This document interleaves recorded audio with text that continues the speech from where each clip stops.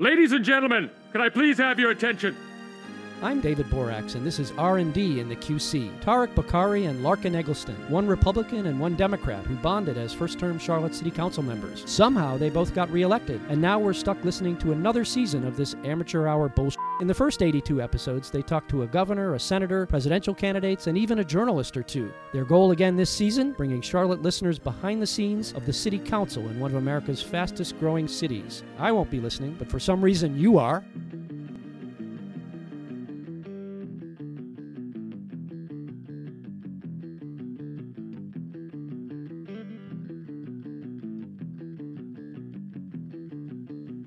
R&D in the QC, episode 88. We talk about our visit to UNC Charlotte, the NASCAR Hall of Fame inductions, and tonight's strategy session.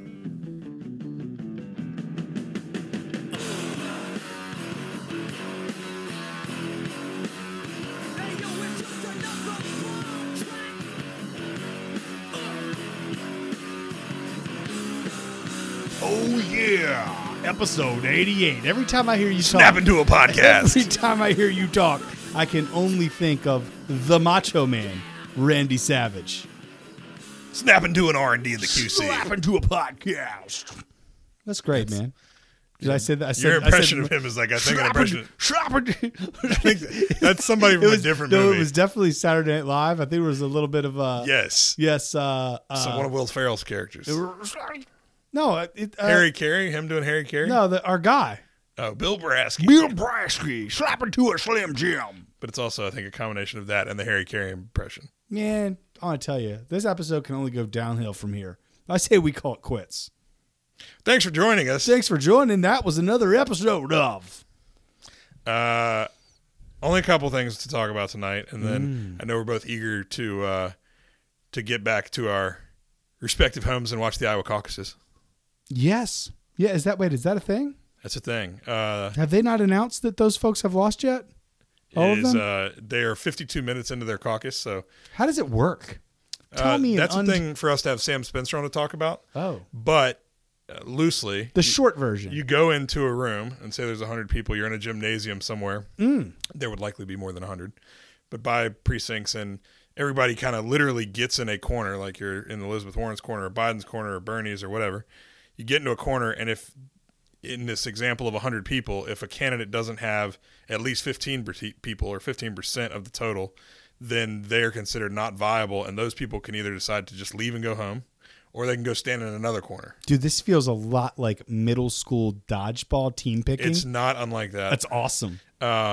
So, yeah, you literally stand in like a certain part of the room with the candidate's team that you support, and then if your candidate doesn't have enough people, you try to pick another team or you take your ball and go home. So there are balls in the room. Are they lined in the middle? I don't think literally, but maybe. And then you throw them. And then delegates are given out essentially based on that final tally. So Sam Spencer knows the ins and outs of it. We can have him back on if you're particularly curious. Nope. I think the caucuses are probably a little outdated. They're interesting, but... Any predictions? I'm going to say a virtual tie between Biden and Sanders today. Now, that would be bad for Biden, no? I don't know that it's... I think as long as it's close, it's neither bad for Sanders or Biden. I think that's the expectation is they'll both do well. And then, going forward into the next couple of primaries, it'll be interesting. I think Sanders is looking good in New Hampshire, I believe. Biden's obviously looking good in South Carolina, where it goes from Nevada and Super Tuesday. As long as we're just going through random stuff. Also, favorite Super Bowl commercial? I can see. Did you watch how that? That's related to, although I guess it is kind of related because there was a lot of Bloomberg commercials. There was also a Trump commercial. Yeah, that was my favorite. I didn't like the Tide one where he kept popping up in other commercials. Yeah, I didn't That understand was kind of annoying. That. Yeah. I thought, John Legend and Chrissy Teigen, pretty sharp-looking Hyundai Genesis SUV. Okay. I don't know. I mean, there were a lot of decent ones. I didn't think there were any, like... What's the one? I don't think there are any we'll be talking about. I like the cowboy dude. Was it Sam Spencer? What's his name? Sam something with the mustache? Oh, and Lil Nas X. And that was funny. Pretty funny. His name's definitely not Sam Spencer. I'm pretty sure his name's Sam Spencer. Yeah. Yeah. Great game, though. Was a great game. Good comeback. halftime show? Would you like to wade into that? Yeah, I thought it was awesome. You're not allowed to say that. I thought it was awesome. I'm sorry, sir. You are not allowed to say that. I said it. Okay. Well, then describe which parts you thought were awesome. All of the parts were awesome. And anyone who was offended Probably doesn't listen to this podcast anyway. Well, right. Yeah, you'd have quit on us a long time before episode 88. But also, as several ladies astutely pointed out on my various social media feeds today, how are you offended by that, but you're not offended by the cheerleaders and their outfits in every game I've seen ever? that multiple times, yes. Yes. None of this is related to city council. Last week, do it. we went up to UNC Charlotte and we did a panel discussion up there with a lot of students and faculty. And I will just say in summary, I mean, we talked about partisanship, we talked about elected office, how we got involved, and just a handful of particular issues as it relates to Charlotte City Council. But I will say I was encouraged. We had on the panel with us folks representing the Young Republicans, representing the Young Democrats, representing UNC Charlotte student government, and I felt good about the fact that if that's a representation of Generation Z, which they told us they were a part of. We also realized how old we are while we were up there. I've always known. I think you realized it. Okay. Well, I realized how old I was when we were up there. But if that's a representation of Generation Z, and I hope that it is, I think that there is, you and I hear all the time how surprised people are that we have a bipartisan ability to work together. I got the sense that the next generation does not view this as much of a blood sport, maybe. I don't know. Here's my takeaway. I agree with you on all fronts of that meeting, and there were some really thoughtful, intelligent folks on both sides of the aisle that were talking there.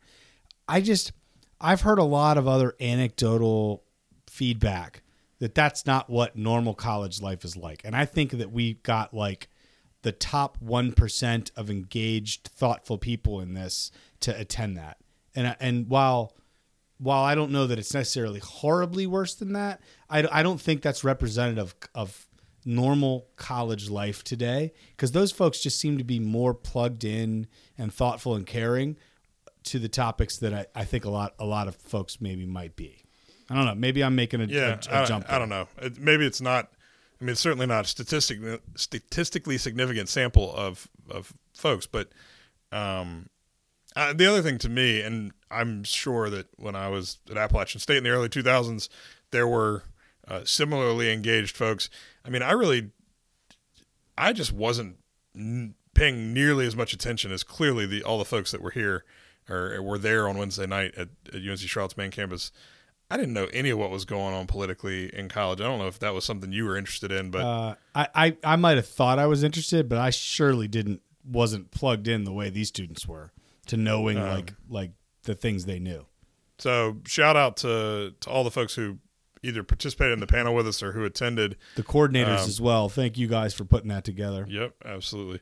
And I will say too, it's the most selfie requests we've gotten after an appearance. I did feel famous, like slightly famous. We had like 6 selfie requests. Did you follow up and put all those things on your Snapchat?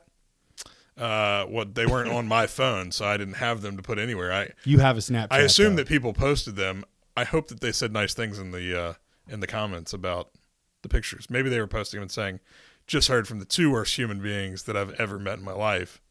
I've been scanning my MySpace page literally for the last week, and I haven't seen a single tag. So. I've got some advice. You should delete it. Why? Because there's probably some dangerous stuff on there. We're elected officials. We can't delete MySpace accounts. I think you know that. So, speaking of MySpace, we were both at the NASCAR Hall of Fame induction on. That's not speaking of it at all. I was kidding. Okay. I was like, wow. Well, that's how you change topics. So I figured I'd try it out. It feels uncomfortable. I just get tired of what you're talking about and move on. Yeah, I was tired of talking about MySpace. NASCAR Hall of Fame, Friday, and we both were seated with some interesting folks for the induction ceremony. Who was I seated with? The King. Well, so I told a couple of people, I said, this I think was an accident, but it was honestly perfect. The one NASCAR person that Tarek knows is the one that he's seated with at this dinner table for the before the induction ceremony.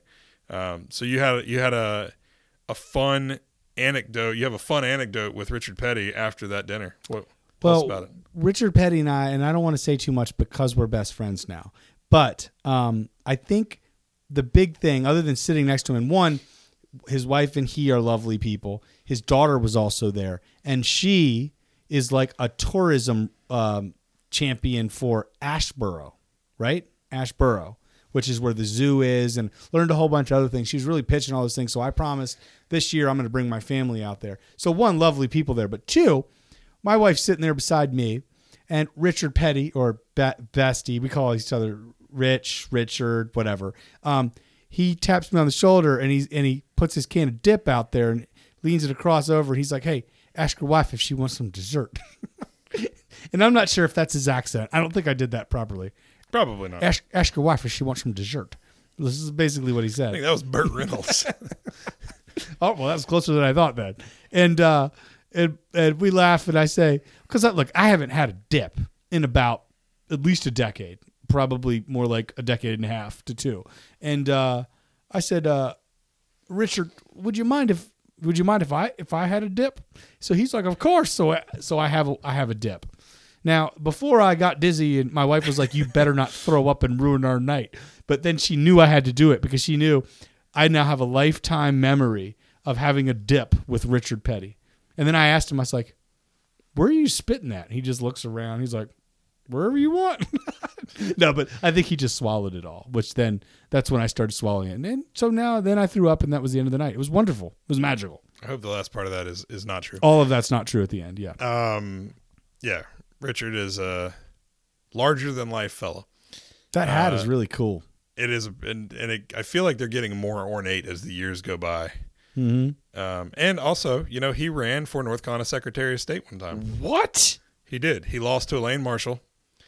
What? You didn't know that? I had no idea. Richard Petty ran for North Carolina Secretary of State. How does Richard Petty lose an election That's in a fair North question. Carolina? I mean, Elaine Marshall is also kind of a legend. Oh, she's the queen of something like NASCAR? She's the queen of the Secretary of State's office. How long ago was this? I'm going to say it was in the mid-2000s, but I'm going to look it up. Dude, that is literally mind-blowing. It's mind-blowing that he did it, and it's mind-blowing that he didn't win. I mean, this is his country, man. In a game where... Was he a Republican or a Democrat? 1996. He's a Republican. Oh, I knew I liked him. 1996. And that was a long time ago. When in a contest which all political races are, where one of the most important things is name ID, it'd be hard to out-name ID Richard Petty. Yeah. Although maybe people just had a difficulty drawing the line between how being a stock car driver and being Secretary of State were in any way. Man, you know some random stuff. Why do you know that? From 96. I mean, Richard Petty was one of my favorite drivers as a little kid. And so you followed his political career afterwards? No, I just recall that was he he retired at that point? Also, I've had discussions with Elaine Marshall, our still Secretary of State, about that race that are funny. So, well, that's good to know. Tell us about your table. I was with Rick Hendrick of Hendrick Automotive and Hendrick Motorsports fame, Mark Martin, both of whom are Hall of Famers, and the president and I think like number 3 guy, number 1 and number 3 guy from NASCAR. So we had some very interesting folks to converse with at that. I am actually kind of sad. One of the people that was sworn in to or inducted into the Hall of Fame, 5 new members of the Hall of Fame, 4 of whom were living and were in attendance. I am sad in hindsight. After watching, we both said we watched the Super Bowl last night, and you saw that they did like the 100 greatest players and the 10 greatest coaches of all time. And one of them was Joe Gibbs, who we had seen get inducted into the Hall of Fame on Friday. Mm-hmm. I do wish I'd gotten a picture with Joe Gibbs on Friday. He's not only now a member of the NASCAR Hall of Fame, but already a member of the Pro Football Hall of Fame, and by all accounts, a pretty amazing dude. I don't think I fully comprehended the depth of NASCAR until these last couple of years inside just the roots of sports in this area. It's a family thing. I think I'm realizing that more as I come to understand it more. The economic drivers are very impressive. And I didn't really understand the NASCAR Hall of Fame as a building and a thing until I attended that event. I still don't know necessarily that it's a cash flow positive venture for that, but I can see that there's impact. Well, and not only is it the Hall of Fame, but the ceremony we were at was actually in the Crown Ballroom, which is part of that building. And so I think when people look at the NASCAR Hall of Fame as a driver for our economy here, it's not literally just the exhibits in the Hall of Fame. It's the Crown Ballroom, which hosts tons of events. Yeah. It's the office tower above that is, I think, pretty well filled with tenants. So, I mean, there's a lot in that building that's not just the Charlotte's got a lot. exhibits. But that was fun. And sat next to Marcus Smith during the actual ceremony, who suggested that they should consider you and I as comedic reprieve during the commercial breaks, because it is broadcast live on television, so they literally take commercial breaks and they'll do little asides. And we could do a whole little thing where we both wear fire suits. And so my proposal was that I dress up as Ricky Bobby and you dress up as the French driver from Talladega Nights. So let's say we dress up like that, right? But what I'm saying is, like, we could just do a thing where you know about NASCAR and I don't, and I just ask you questions about my observations from the last televised portion. I feel like it would quickly veer into something that was viewed as disrespectful to rural people. I could see how that might happen. Yeah. I would be a little nervous for you to be entirely off script in that room. Yeah, being off script like that. Like, we got to save that for the Goodfellas lunch, breakfast, whatever that thing is. Yeah. Okay. Good shot. Strategy session tonight. Covered a lot of things, some of which I don't think we did. Committee report outs. We did some discussion around the Citizens Review Board, which is kind of in the weeds, and frankly, that particular discussion, while the Citizens Review Board is critically important. The meat of the discussion was that's dog where I was tethering. ending, so I was going to say Brook Hill was originally on the agenda. It was taken off. So we had like 6 things on there, but the 2 that took up 2/3 of the time and were 4/5 of the people in attendance were around circus animals and around dog tethering. And I think that after 2 years of this, it's that first Monday of each month, the strategy session, that has the potential of going the most off the rails. Would you agree? Wherever we've had like strange stuff, usually it's happened there. Because we're at a different level of conversation during that. Yeah.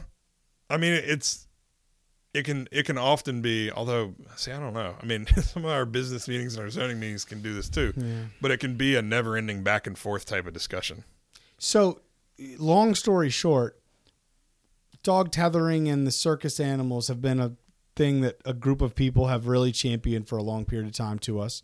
We've gotten feedback. Staff got up and gave us the rough benchmarking feedback and other things. And Matt Newton made a motion on tethering to either ban tethering or ban it for 3 hours or something like that.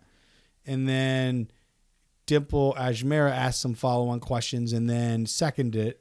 And then Malcolm Graham had a substitute motion, which was not to humor changing the ordinance as it relates to dog tethering, but rather give the manager a mandate to go and ensure that there's a process and a communication method in place for people to report it, for us to connect nonprofit worlds and things like that with like who do build fences rather than allow for tethers, or maybe enable dog training or whatever with those problems, and then monitor the data until something comes up that says we need an ordinance based on our own data, not benchmarking that another city decided to put it in. So that was seconded by Councilman Mitchell, and after some debate and dialogue, that passed. 9-2. 9-2. And I think that the key point here is that we've got an ordinance in place that does a lot of the things that I think the advocates on this issue are asking for to be done. We've not been, I don't know that it's not been top of mind, I don't think. We do field calls via, I'm guessing 311 and 911. We do investigate those calls. And oftentimes, based on the data that we saw tonight, the outcome is not a citation, which is not the route we want to go. We don't want to be punitive, particularly if people don't understand the rules. But the data that we saw tonight demonstrates that when staff engages folks in discussions around what the rules are and helps them seek to comply, that we get a high level or a high percentage of compliance. And so I think the total over 3 years was something like 130 calls. Yeah, it was like 60 and we dangerous ended up ones and issuing 5 warnings and 2 actual. Hold on here. Hey Siri. Hey Siri. This is a bad idea. Whatever you're trying to do. Hey Siri. Okay, stop. How many dogs live in Charlotte, North Carolina? That was a question that was asked tonight. Okay, I found this on the web for how many dogs live in Charlotte, North Carolina. All right, well, we don't know. But the point is, guess. How many would you guess? I'm going to guess 200,000, and I'm probably light. What do you think? 300,000? I don't even know. Well, no, I don't think there's one dog for every 3 humans, but there are undoubtedly tens of thousands, if not 6 figures. And so when I see numbers that say 60 or 100 in a whole year, which many of them are probably duplicative ones, that like for anyone to position that as the stats are, I don't know how the news is going to portray this, but if they portray it as the stats are staggering in the number, and we're not like that is just so false. I mean, we don't have any idea what you don't know what amount of what's actually happening is reported or unreported or whatever.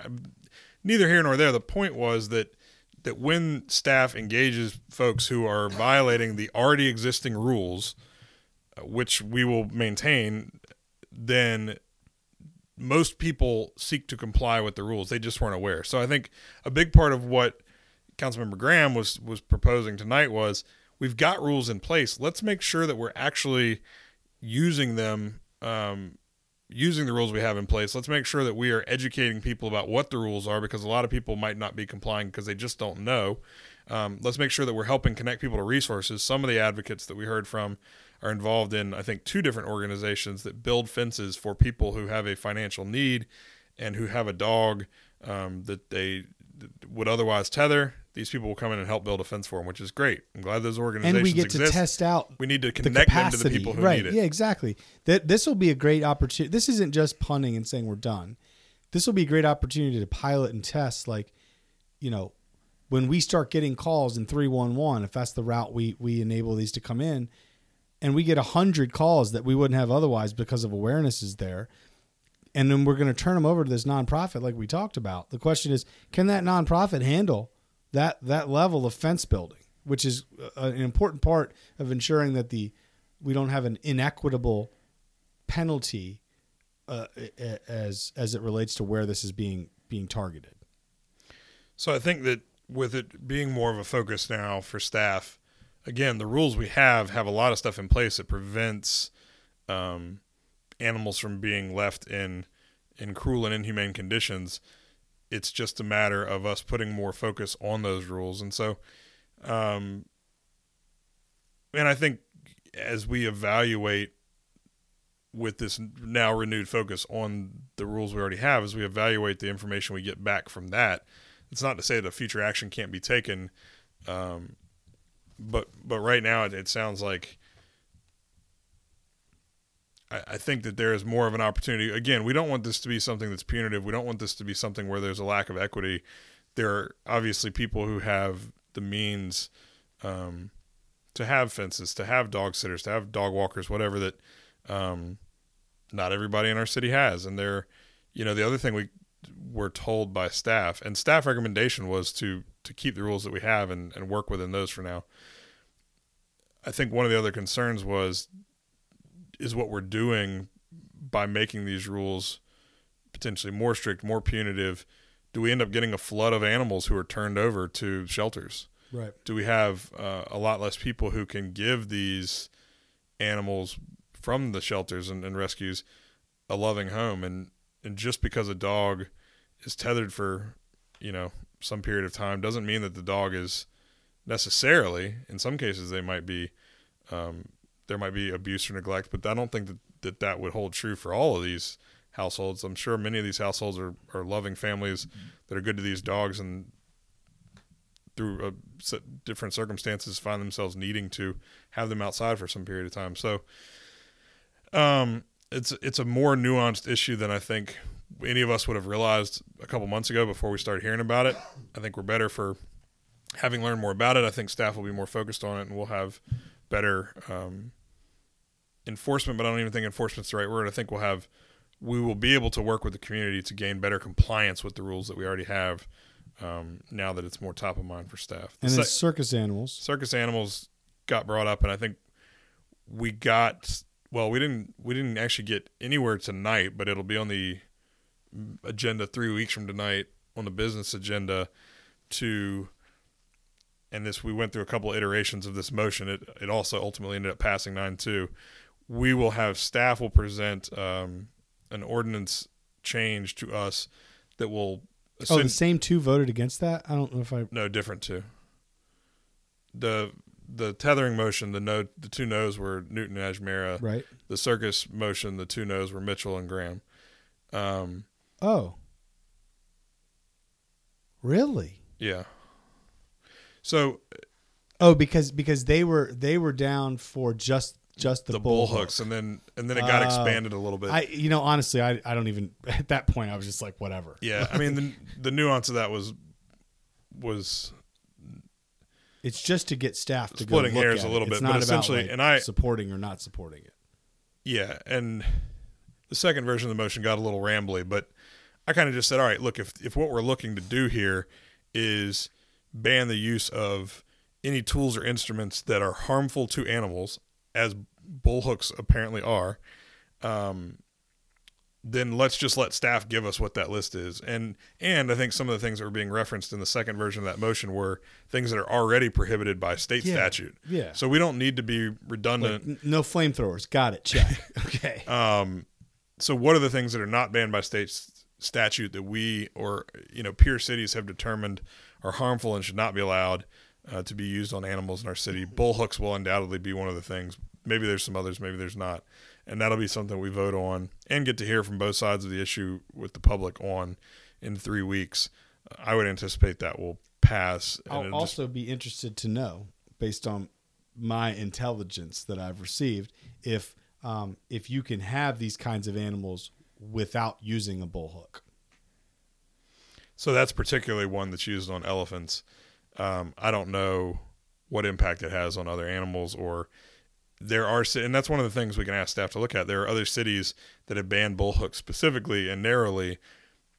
In those cities, does that mean that circuses just flat out don't bring elephants anymore? I don't know.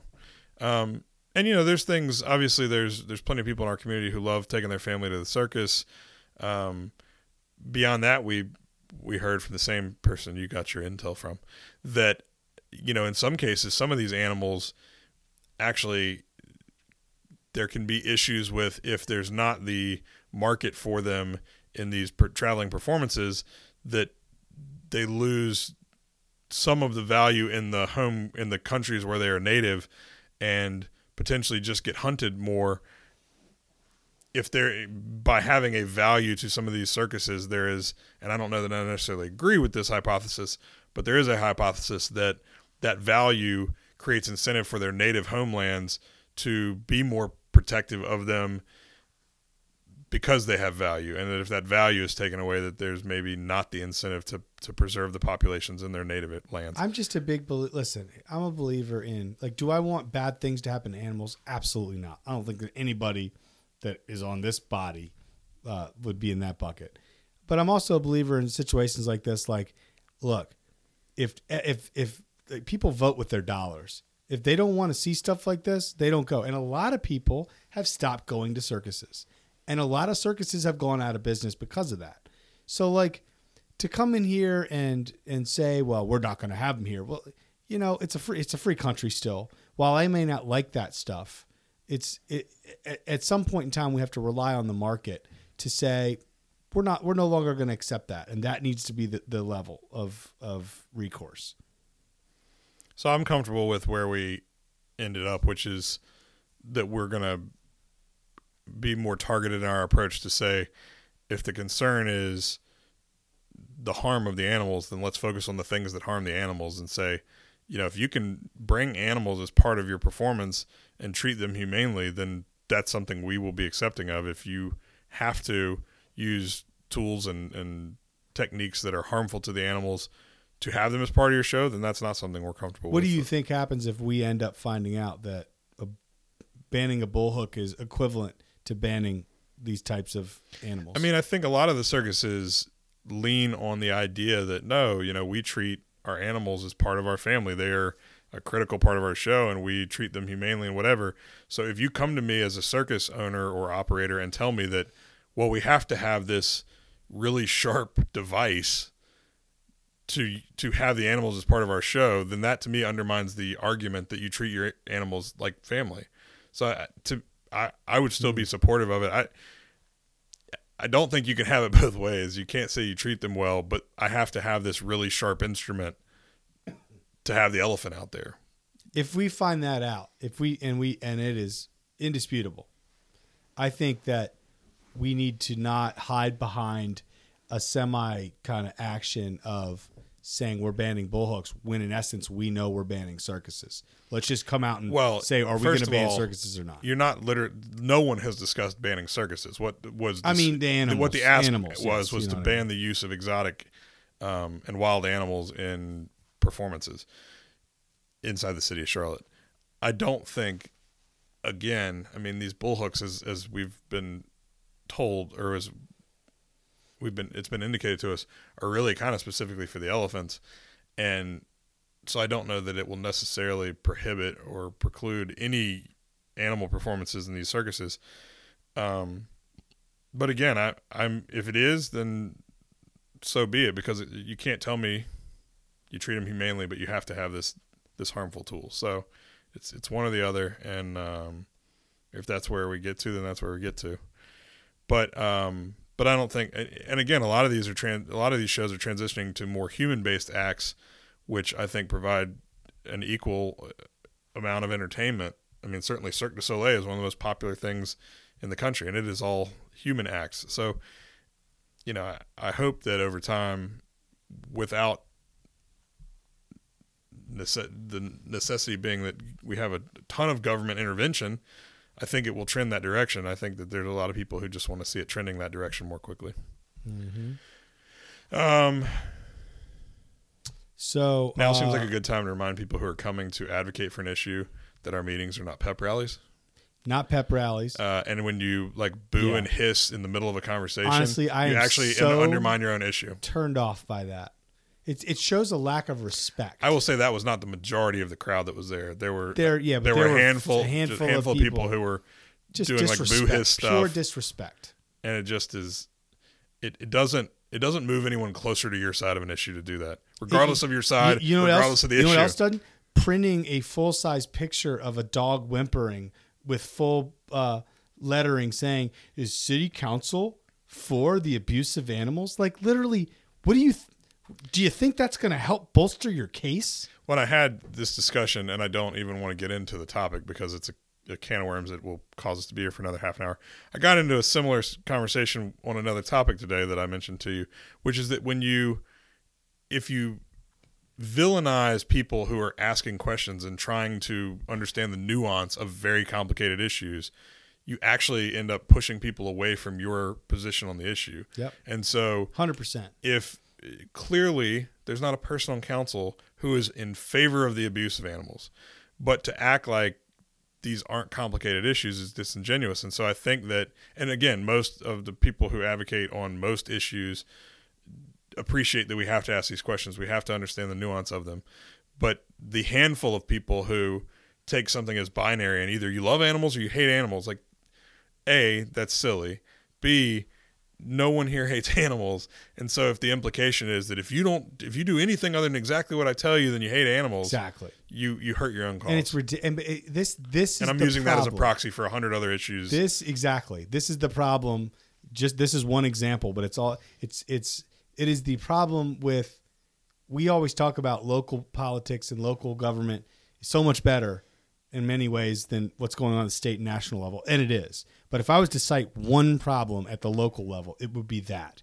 It would be people coming in with just a fraction of an understanding of the situation. And maybe they understand, like a lot of these folks I think they understand it. They only understood their perspective, though. They didn't understand nor care that much to even think about unintended consequences, downstream impacts. And while maybe they are or aren't, the point is like you don't just get to hiss and boo when anyone brings up those things and say, "Oh, it's done. It's not. It's me." Like that's why we're here to analyze. It's our job to play the devil's whole advocate picture. sometimes Exactly. and to ask questions. Not because we're like, what do you think? Like we're like, yeah, no, but we're secretly with the animal, cruelty caucus, and no one knows that we have these ultimate. Like that's ridiculous. We have to think about the whole picture, and it's just it's frustrating. That's a really great point. It's very. I think that our future after politics is to do a bipartisan traveling roadshow on how to advocate for issues. Yes. I think like the way that people go We can and charge money for that. I know the way that people go and do seminars on like how to invest in real estate or how to do whatever. Except we won't be like total hucksters. We'll actually be teaching people something. Dude, forget that. I think what you're describing is like just becoming a lobbyist. No, because lobbyists are advocating. We're just You're teaching people how to lobby. So we're lobbyists, lobbyist citizen trainers. lobbyists. Yeah. But citizen lobbyists. Okay. Done. How much money can we make off that? I don't know. Billions? Likely not. Millions? Also probably not. Tens. At least. Earth Fair to close all stores, including 7 around Charlotte. One of them in South Park in the D6. You got any Earth Fairs in D1? I don't, but I am sad to see them close. It just the South Park one just never fully made sense to me. I didn't understand it as a store. It wasn't a place I could go. I could walk there from my house, and I would drive to other places. I think it's for a certain demographic, and what is I don't know that you fit in it. Yeah, definitely not. I mean, I'll go shop. Frankly, at, I think it's more Whole of Foods. Yeah, it's just not the same thing as Whole Foods. I think Earth Fair is a little more Frou-frou-y? granola than Whole Foods. Yeah. And I mean, if you're really into organic or you're really in, I mean, like you get cereal, you got to bring your own shopping bag to like pour raw cereal into and fold it up. so I mean, I think there's a certain type of customer, and honestly, I think other grocery stores have started to adopt some of that mindset. So when Earth Fair first opened, I think they were probably more different than some of their competitors. I think even like the Harris Teeters of the world now are probably adopting some of those mindsets that people care more about organic. They care more about sustainable and healthy. And want to have a beer while they shop. And so they've all kind of adopted some of that mindset, and it's probably undermined the unique brand identity that Earth Fair had carved out. So And there's just so many grocery stores like in proximity to one another.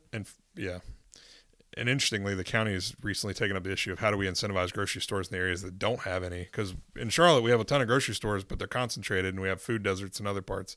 But the interesting thing, and you and I discussed this a little bit today, is when big box stores close, you have big empty shells. And so BJ's is closing in the metropolitan area. These Earth Fairs, 3 of which are in the city of Charlotte, 4 of which are in the Charlotte metro area, are closing. It creates large footprint vacancies in a ever and quickly changing retail landscape. So you and I are brainstorming today, like what can you do with a space like that? This is my next mission right now, to see if I can't find the right people to make the right pitches and connections to open a laser tag place. Laser tag, dude. This could be so cool. Like the point you brought up, I was originally, before we talked today, thinking in my mind either a brewery, right, which is kind of played out, but not necessarily in South Park or District 6, or I was thinking Optimist Hall. Optimist Prime, like Optimist Hall. So I was thinking like the cool stuff they had there. And then you brought up, I think, a better example to me, which is 7th Street Station. Like how amazing would it be if we had a similar kind of 7th Street Station-y vibe right there that kind of was the gateway connecting all the neighborhoods in that area with the more retail and restaurant experience. So, and I'm obviously a huge fan of Optimist Hall, 7th Street Market, all that.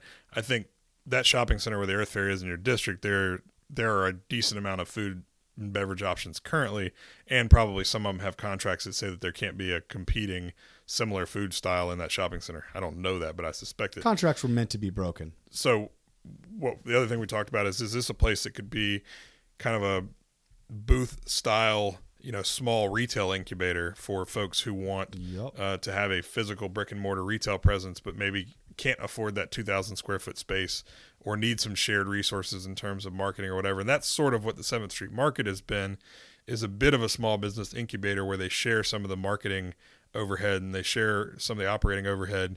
And many of those businesses have grown into standalone brick and mortar locations elsewhere. And so I think that could be a cool thing over there in an area that has some obviously retail with the mall, but maybe not at that small local scale that you could get in that sort of a space. So, so it's challenges, but opportunities. I mean, the BJ's at Metropolitan, I think, is pretty sizable, significantly larger than the Earth Fair, undoubtedly.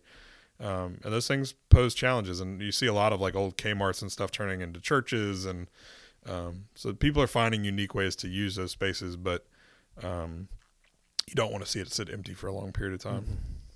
So sucks that we're losing Earth Fair, but time marches on. Well, in deference to Betty Doster with UNC Charlotte, who would like to see shorter episodes, we're about at the 40-minute mark. Betty, we're wrapping it up for you, even though you probably quit listening half an hour ago. True. As soon as we were done talking about UNC Charlotte, she was out. Bingo, Larkin. Thanks to everyone who took our last call to action in rating the pod. We got 9 ratings and 4 reviews just in the last week. So thank you for... Could we make another call to action since that one was so well? I think if we cry wolf too many times, it might lose some of its... Well, crying wolf means it's not correct or true. Well, that's true.